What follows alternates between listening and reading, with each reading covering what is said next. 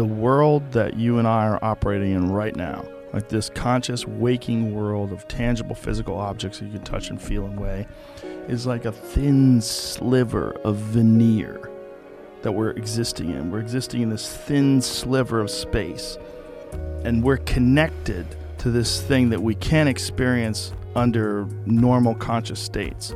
And this thing is constantly being affected and changed by what's happening in this thin sliver of veneer. So all the thoughts that you have, all the behavior that you exhibit, all the actions that you take, all of those things that exist in this thin veneer is affecting all of this that's going on in eternity. That there's this infinite space of whatever these things are, whether they're souls or interdimensional creatures or beings, but that the way you interact with other people has a direct effect on that world, and that world has a direct effect on the way you interact with people.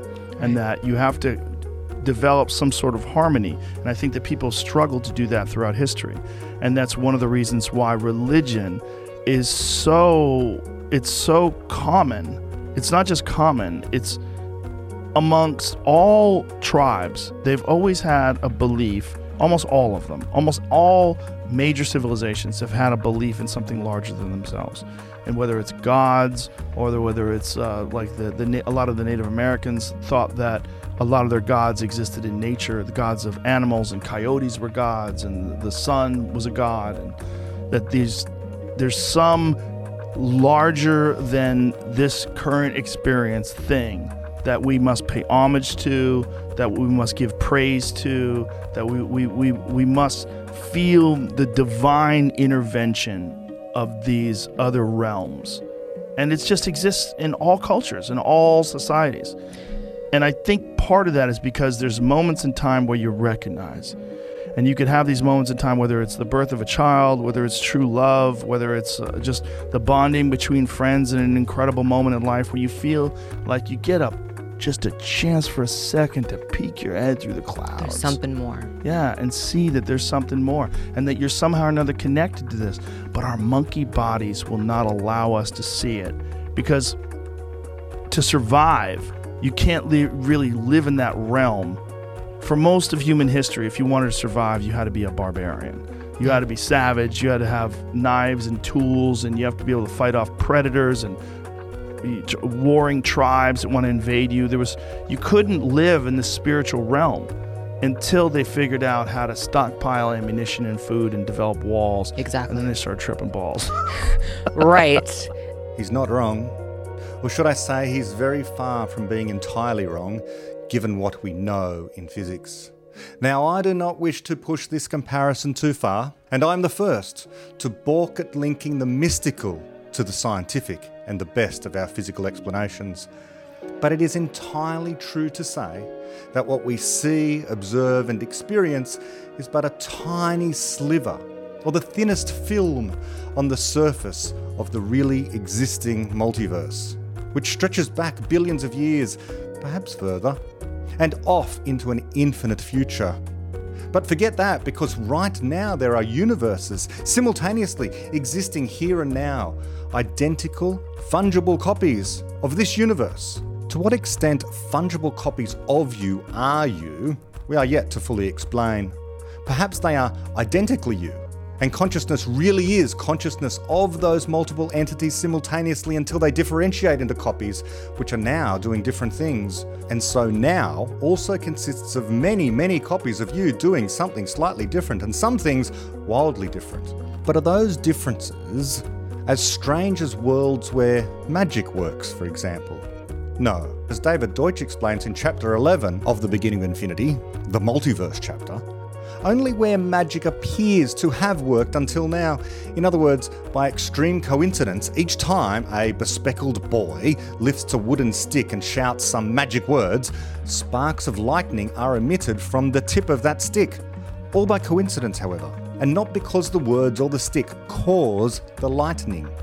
And in those universes where that has happened, it should always be expected that next time he tries to do it, it will fail.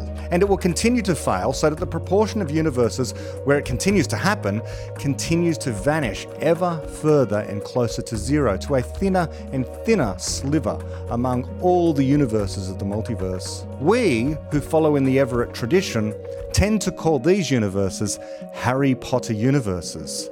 And at the end of this video, I'm going to provide a short clip with some brief excerpts from my discussion of the beginning of Infinity about precisely that. But the thing is, we always occupy A thin sliver. as Joe referred to it there. The multiverse is vast, vast beyond our capacity to visualize, but not to comprehend entirely. Quantum physics does not cash out any mystical claims, but it can cash out this idea that reality is so much more than we observe, or even than we can observe. It is absolutely true, as Joe says, that we exist in a thin sliver of space. Now, whether this has anything to do whatsoever with intelligent beings that may exist elsewhere in the multiverse, quantum theory is silent on that. It says that it is possible that physical reality evolved elsewhere differently to what it did in our timeline. That there may be simultaneous with ours, a physical reality existing of really existing people vastly more powerful than us, we don't know. And our physical theories as we know them tend to prohibit our communicating with them, our communicating between universes vastly different from our own. But that is, of course, our best understanding of physical theory as it is, and we should take it seriously and not fall down into any rabbit hole of pseudoscience. But we're free to conjecture. We can conjecture all we like. Could entities that evolved in another part of the multiverse have found the successor to the successor to the successor of quantum theory?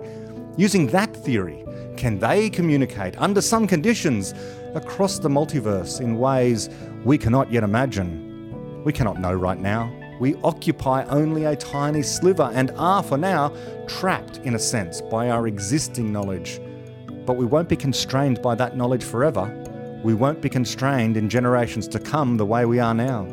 And this idea that all our behaviours affect what goes on in eternity should be taken seriously. We can be a beginning of infinity. And if we are, then it is true that many of our choices today will affect the course of events off into a future we cannot imagine today, for it will consist of a world inhabited by beings creating knowledge we have no hope of predicting now. For if we could predict it now, we would have that knowledge now. Maybe that world that Joe speaks of is in the future. We can have a direct effect on the future, personally and as a civilization, through the choices we make today and the knowledge we create. Into the future, as well as across the multiverse, as we come to gain more and more control of the physical reality, and by understanding it to a greater and greater accuracy through our explanations. Joe gets to these ideas intuitively, but there is a concordance here with what we know about quantum theory already. I hasten to add once more that grandiose claims have often been made by invoking quantum theory in order to cash out some of the more wild claims in certain mystical traditions. I do not wish to do that. Joe himself is not making strong claims either, but it should be reasonable to say he's not wrong. Whether he is entirely right or not is another thing altogether, but then quantum theory cannot be entirely right or the final word either. All we know is that we both agree on this. What we see and experience is merely the thin veneer on an ocean of reality that physics tells us is the largest structure ever explained as really existing by science. And the complexity of that structure and what exists in that structure in some ultimate sense could be beyond what anyone right now is even capable of imagining.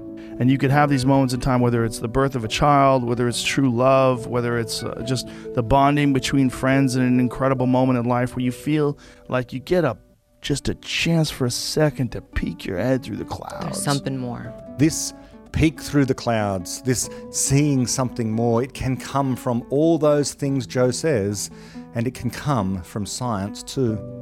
Especially taking science a little more seriously as an explanation of the reality we cannot see and we cannot hope to see. Our brains, forget our monkey bodies, but our brains run minds that are universal and completely different to any monkey in their ability to explain all this. We cannot explain everything right now in practice, and there will always be an infinite amount more left to explain, but these special minds of ours do allow us to glimpse the underlying reality, however imperfectly, and it is science that refines and brings into focus what is really there.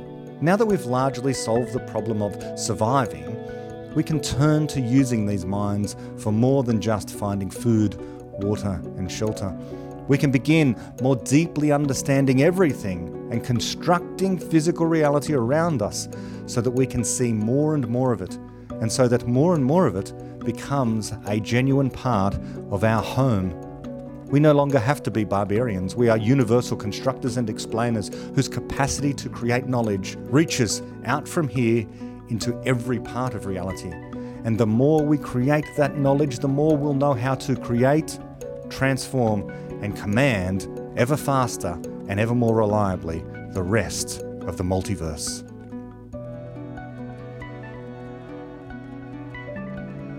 I'm skipping a bit, and I'm skipping to a large part about what I would still call Harry Potter universes, where David is talking about boiling some water, for example. And yes, and this is what in the last episode Brett Weinstein was very concerned about, that sometimes these highly unlikely events indeed happen.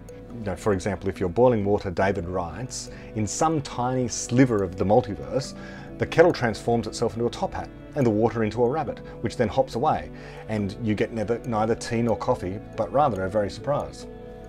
That is a history after that transformation, but there is no way of correctly explaining what was happening during it or predicting the probabilities without referring to other parts of the multiverse, enormously larger parts with larger measures in which there was no rabbit, yes. And so there's no reason to reject the multiverse just because there's this tiny, tiny sliver of universes in which some bizarre things happen.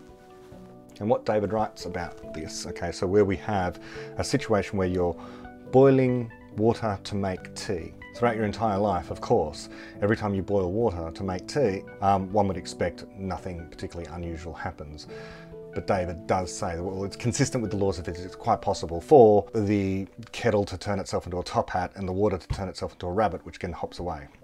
So we've got these kind of two versions. The one in which you boil water, nothing unusual happens and you make tea, and one in which you end up with the rabbit. On that, David says, and so I'm skipping a huge amount here from this chapter, from the beginning of Infinity, but I'll just concentrate on the section where he says, quote, "The rabbit history is fundamentally different from the tea history, in that the latter, the tea history, remains very accurately autonomous throughout the period. In the rabbit history, I end up with memories that are identical to what they would be in a history in which water became a rabbit. But those are misleading memories. There was no such history. The history containing those memories began only after the rabbit had formed. For that matter, there are also places in the multiverse, of far larger measure than that one, in which only my brain was affected, producing exactly those memories. In effect, I had an hallucination caused by random motion of the atoms in my brain." Pause there in my reflection. So just to emphasize this bit. Yes, it's possible that indeed a kettle can form itself into a top hat and water can form itself into a rabbit, such that boiling water for tea, leads to this rabbit jumping out of a top hat. But as David says there, not only is that exceedingly unlikely, the tiny, tiny measure of universe in which that happens, but if you actually did have that memory, if that seemed to have occurred to you, the better explanation, according to quantum theory, is that that occurred only in your brain. That there was misfirings of neurons in your brain that caused you to hallucinate that exact thing, rather than that exact thing actually happening, okay? So quantum theory makes sense out of those things, and David writes straight after that, "Some philosophers make a big issue of that sort of thing, claiming that it casts doubt on the scientific status of quantum theory. But of course, they are empiricists. In reality, misleading observations, misleading memories, and false interpretations are common even in the mainstreams of history. we have to work hard to avoid fooling ourselves with them. So it is not quite true that, for instance, there are histories in which magic appears to work. There are only histories in which magic appears to have worked, but will never work again. There are histories in which I appear to have walked through a wall because all the atoms of my body happen to resume their original courses after being deflected by atoms in the wall. But those histories began at the wall. The true explanation of what happened involves many other instances of me and it, or we can roughly explain it in terms of random events of very low probability. It is a bit like winning a lottery. The winner cannot properly explain what has just happened without invoking the existence of many losers. In the multiverse, the losers are the other instances of oneself.